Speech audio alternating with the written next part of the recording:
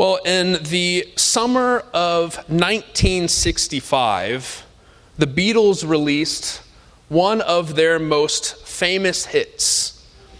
It charted number 1 in the United Kingdom, went on to chart number 1 in the United States, one of the few songs to chart number 1 in both countries. It's been one of the most recorded songs of all time, being recorded over 2,200 times by various artists.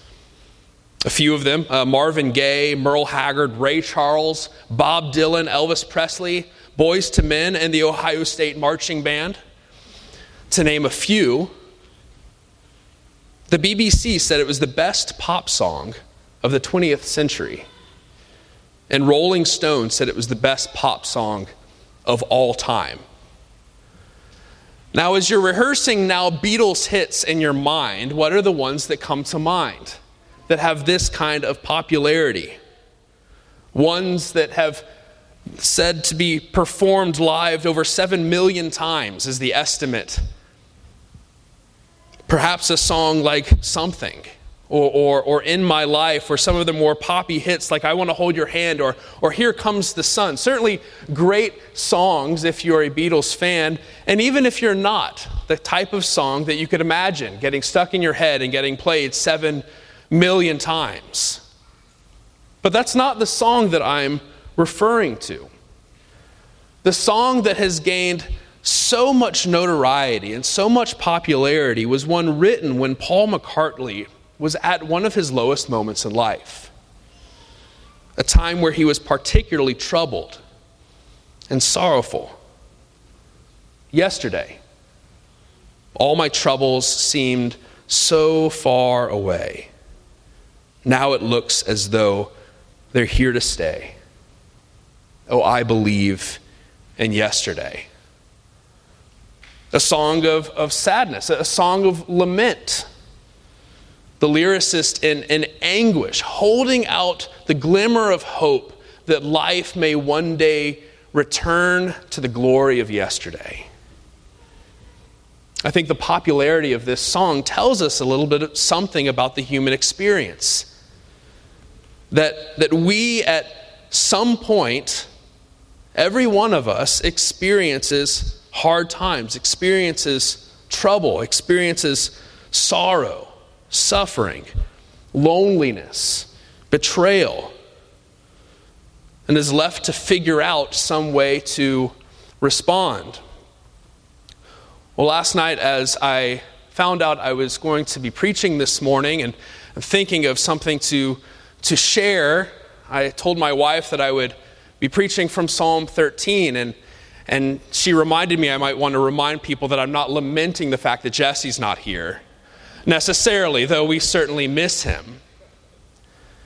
But more so bringing up a reality that though there's often much to rejoice in, there is, for many of us, all of us at times, much to be sorrowful about. And this is a reality that I think is helpful for us to consider. How does the Scripture tell us to deal with these things?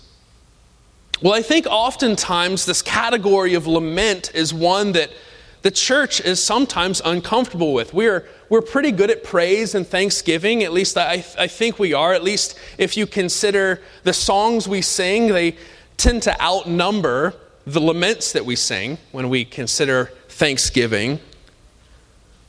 Perhaps lament is something that makes us a bit uncomfortable, at least to do so together corporately, to question God, to express frustration to the Lord.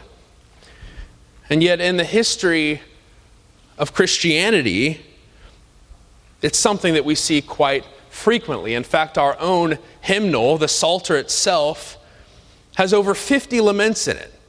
Over a third of the hymnal that God himself has given us is lament. That should tell us a little bit about our expectations of life, shouldn't it? It's a real feeling. Well, I want to consider one of these laments this morning, Psalm 13. And if you have your scripture, I would encourage you to open it. We're going to walk through it pretty much verse by verse today. And I want to see three things. And these three things are the common elements of a biblical lament. Psalm 13, many scholars have said, is the model lament in the Old Testament. And the three things that we see are complaint, a call, and a consolation. And we'll unpack those one by one. But first, this morning, I want to consider the complaint. Well, as we open to Psalm 13, one of the things that's strikingly missing is any information about David's situation. You know, a lot of the Psalms that we have do tell us a little bit about what's going on. They give us some background. But here we have absolutely nothing. What does seem clear is that though there are relational components to David's struggle, though there are psychological components, if we look at the psalm, his issue is primarily spiritual. It's primarily theological. That is to say, his problem is with God. And we see this right from the beginning, don't we? How long, O Lord, will you forget me? Will you forget me forever? Off the bat, this is interesting because David here calls on the covenant name of God, Yahweh. It's printed in our English translations as Lord in small caps. Well, what's important about this is that this is the name that God has given his chosen people to use in worship, the one that they are to use to invoke him. It's unique for the people of Israel. And in addition to using this covenant name, Yahweh or Lord, David calls God out on his covenant promises. What would that be? Well, to not forget his people. We find this promise of Yahweh throughout the scriptures, don't we? I mean, the prophets speak of it a lot. Isaiah, Jeremiah, as examples, calling on God not to forget. But in a way, God's remembering and his promise to remember encapsulates the whole of redemption, doesn't it? That God will be a God to us and to our children, that he will not forget us, that he will not leave us alone, that he will draw near to us. We find this promise of the Lord not to forget his people in many locations throughout Scripture. This promise is given to us in the early pages of Scripture and is repeated in the final pages of Revelation. That he will be a God to us. And yet, here David is saying, how long will you forget me? How long will you hide from me? Well, in a way, David the psalmist here is acting like a prophet. Now, when we think of the word prophet, oftentimes we think of one who tells the future, perhaps, or who reveals something unique about God. But if we look through the Old Testament, one of the primary roles of the prophet was to bring covenant lawsuit against God's people. What does that mean? Well, in a way, they act like prosecuting attorneys. You know, in our legal system, a prosecutor would bring charges against someone, showing the individual or a group of people and the court that certain laws have been broken.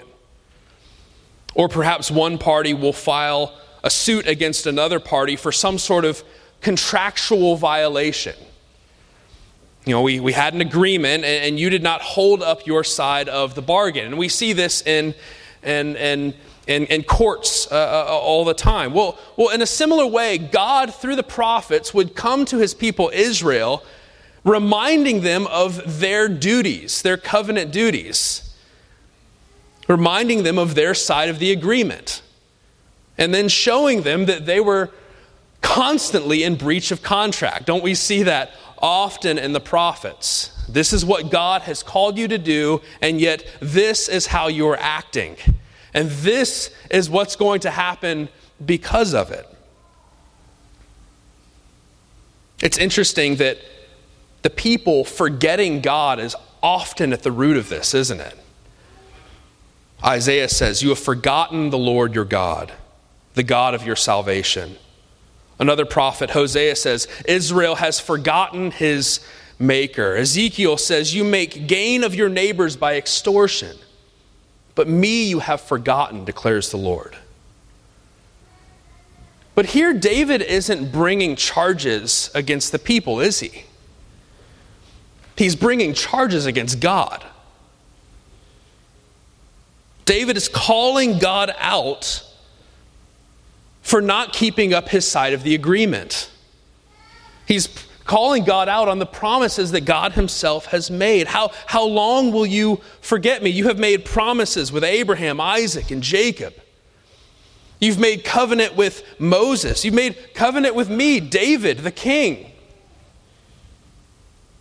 Why are you not abiding by the agreement? And the intensity of the accusation seemed to increase every time David uses this phrase, how long?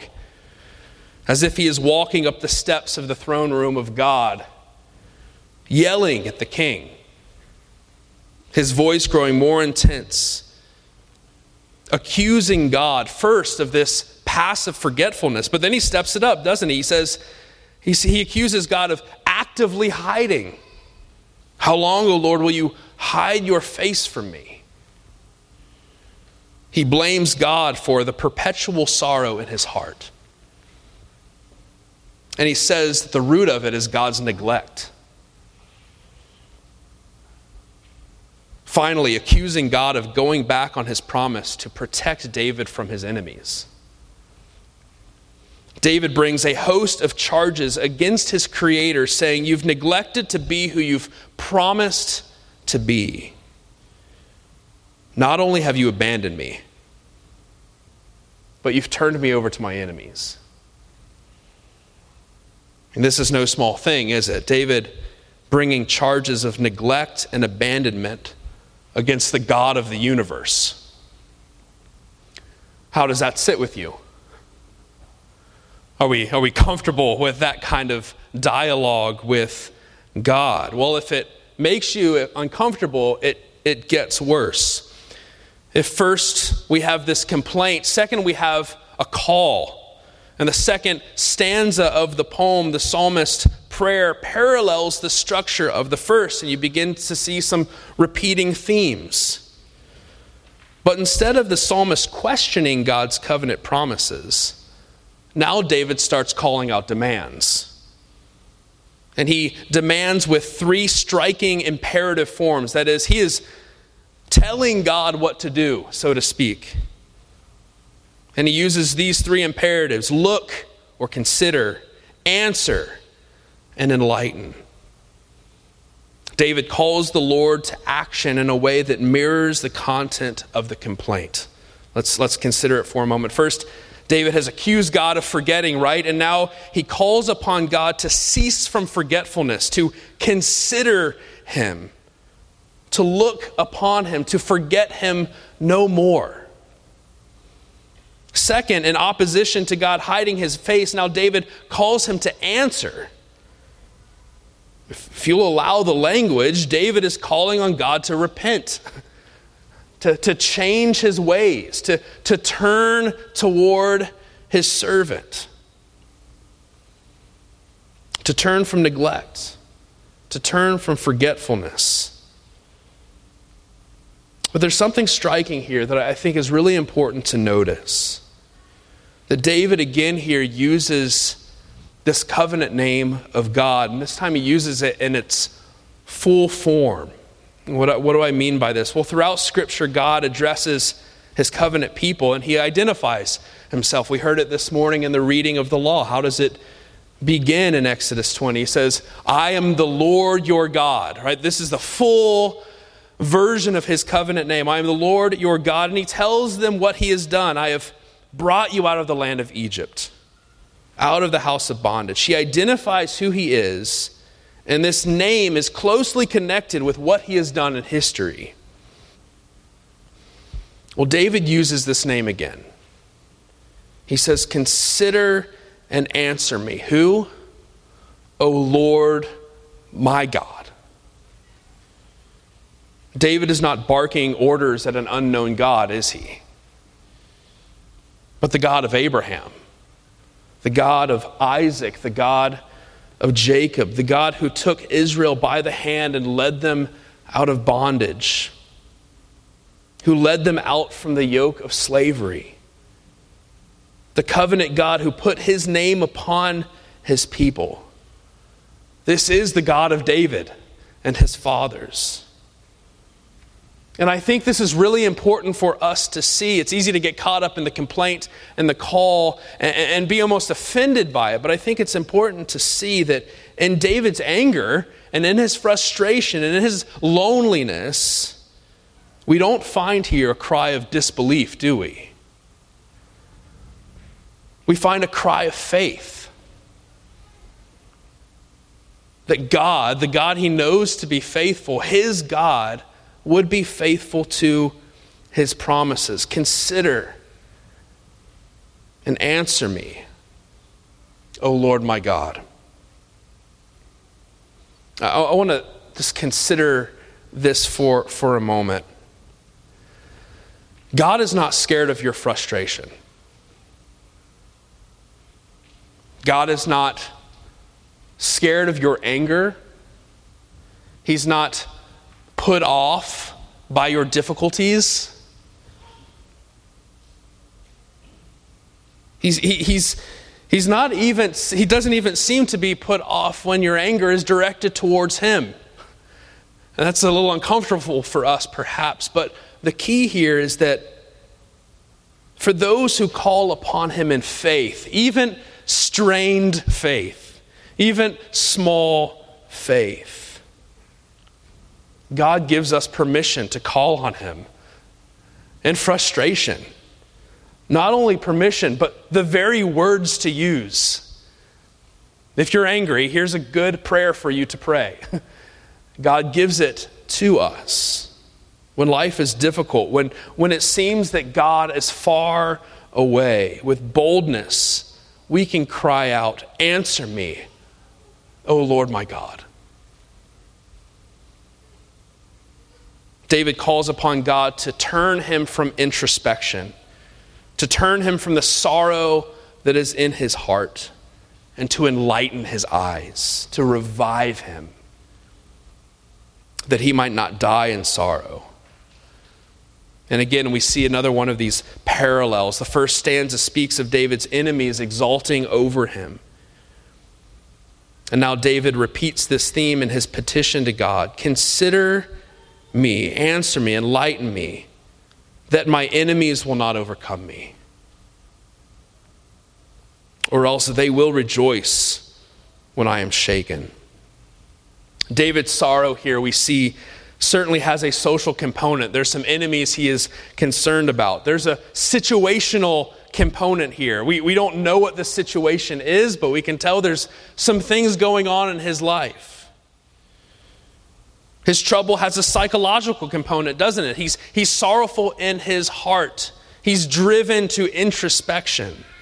He's turned inward upon himself. But David here sees that his issue is not primarily social.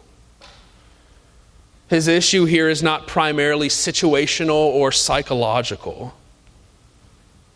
He sees that his issue is primarily theological. David has a problem with God. And because David's primary problem is with God, David knows that God is the only source of consolation. I think perhaps for all of us, as we go through difficult times, we think of our laments, we think of our troubles, are rooted in our situations. And oftentimes we go through very difficult situations, don't we? Life is hard. Sickness, sorrow, death, financial problems, job problems, family problems, kid problems, parent problems. The list goes on and on and on. But in those difficult situations, God is our only source of consolation. The situation changing will not ultimately give us the consolation we need, because it will change again, won't it? Another trouble is coming. The world keeps moving and turning and shifting around us, and the only solid answers are from one that does not move. Seasons of want and seasons of plenty will come, but God is the strength of our heart and the portion and our portion forevermore, as the psalmist says elsewhere. David gets this. And he directs his complaint and call directly to God. And he does so very, very directly, pointing the finger at God, describing the ways in which God seems to be unfaithful. And then David starts barking orders, it seems like, doesn't he? Relent from your neglect, O God. Repent, turn towards me. Well, first we see David's call. Well, first we see his complaint, and then we see his call. Finally, we see consolation. But I have trusted in your steadfast love, the psalmist writes. My heart will rejoice in what? Your salvation. I will sing to the Lord because he has dealt bountifully with me. And just like that, with a single conjunction, but everything is okay. Everything goes back to normal. All of a sudden, David's life is squared away. It's all taken care of. I guess all of the yelling and demanding worked, and he wants to sing now. Well, I think if you're like me, one of the more troubling things about this passage is not how bold David is, but that everything gets fixed so quickly. I mean, there's a certain light that we like this, right? It's like a good sitcom. Everything gets taken care of in 25 minutes. But one of the things that makes sitcoms so unlike real life is situations just don't resolve that quickly, do they? I mean, 1 minute David is dying in sorrow. Look at the language. Yelling at God. And the next he's ready to join a chorus line. That's a fast turnaround. And that's just not what life is like. Hurt lingers. Pain goes on and on and on. Shakespeare once wrote that one pain is only lessened by another's anguish. That is to say that sometimes it seems like the remedy for our current pain is that a greater pain would come. And doesn't life sometimes feel that way? Yesterday, all my troubles seem so far away. But now it looks as though they're here to stay. But not for David. All of a sudden, everything goes back to normal. Life is sweet. There is much rejoicing. But does David's situation really change? Is there any indication in front of us from Psalm 13 that his situation, that his circumstances have shifted? Is there any indication that David's troubles have really ended? If they have, the psalm doesn't mention it. What we do know that is in this short lament, it is David who does the changing. So what changes? Let's consider verse 5 and 6 as we conclude. But I have trusted, David says, in your steadfast love. This word steadfast love, or perhaps translated as loving kindness, is a word that's used throughout the Old Testament to speak of God's covenant faithfulness. Speaking of God as one who is faithful to his promise. Some commentators suggest that the best translation for this is that I have trusted in your covenant loyalty.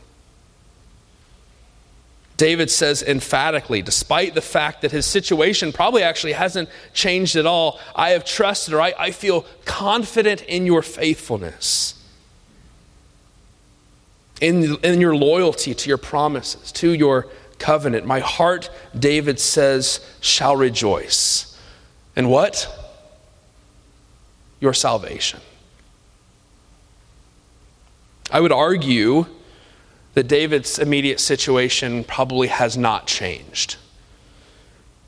And perhaps that's even more disappointing for us. Isn't that what we want? A shift in circumstances, that finally the season of stress would just end. We frequently in our home use the phrase, man, when life just isn't so busy. And we've been using it for years, and I would imagine we'll keep saying it. Situations just keep coming up, don't they? And I think that is the case with David. I don't think what is troubling him from the outside has actually been corrected.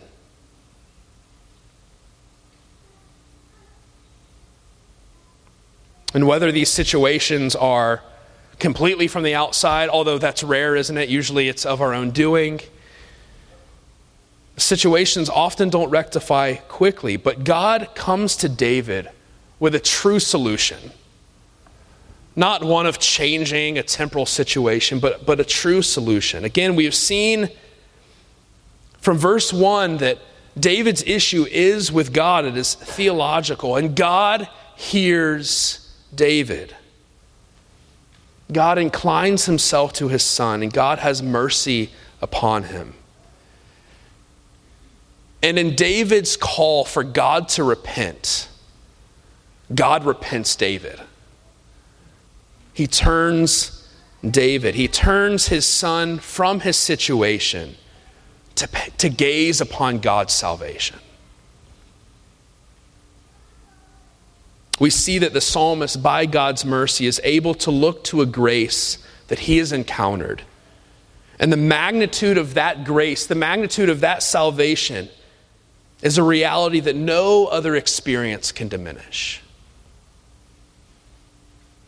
In a word, as one hymnist wrote, the things of earth grow strangely dim in the light of his glory and grace. And though in that moment the silence of God might seem deafening, David looks to a reality that breaks through silence with a song of salvation.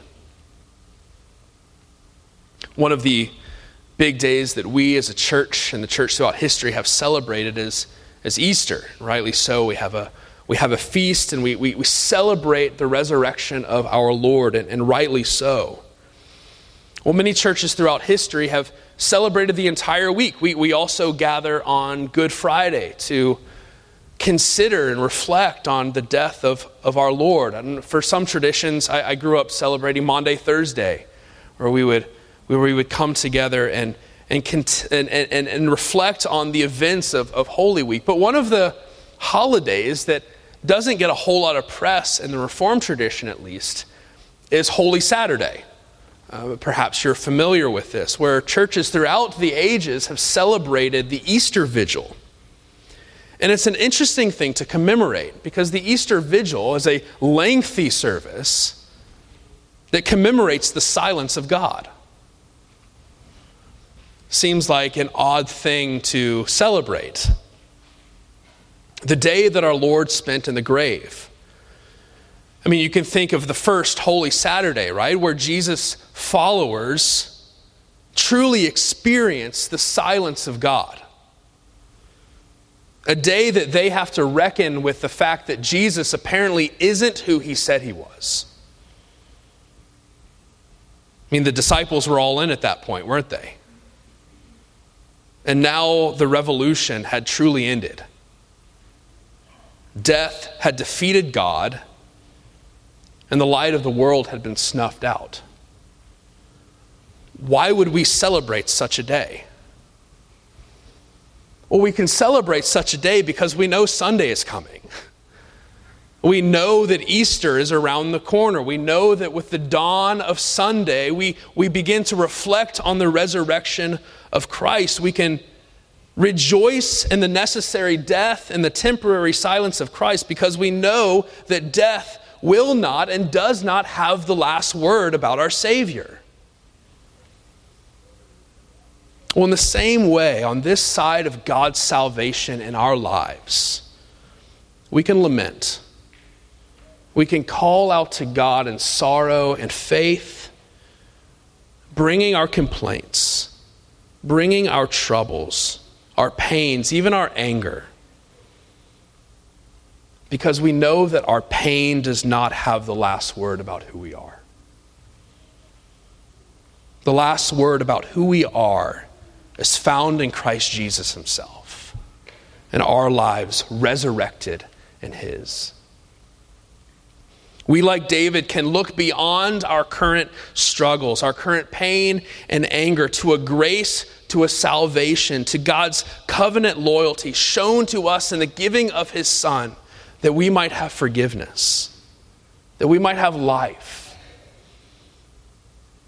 And as we reflect on that reality, even in the midst of our difficulties, we can and we should recall, as we look at Psalm 13, that truly this psalm is Christological, which is just a fancy way of saying that this is Jesus' song.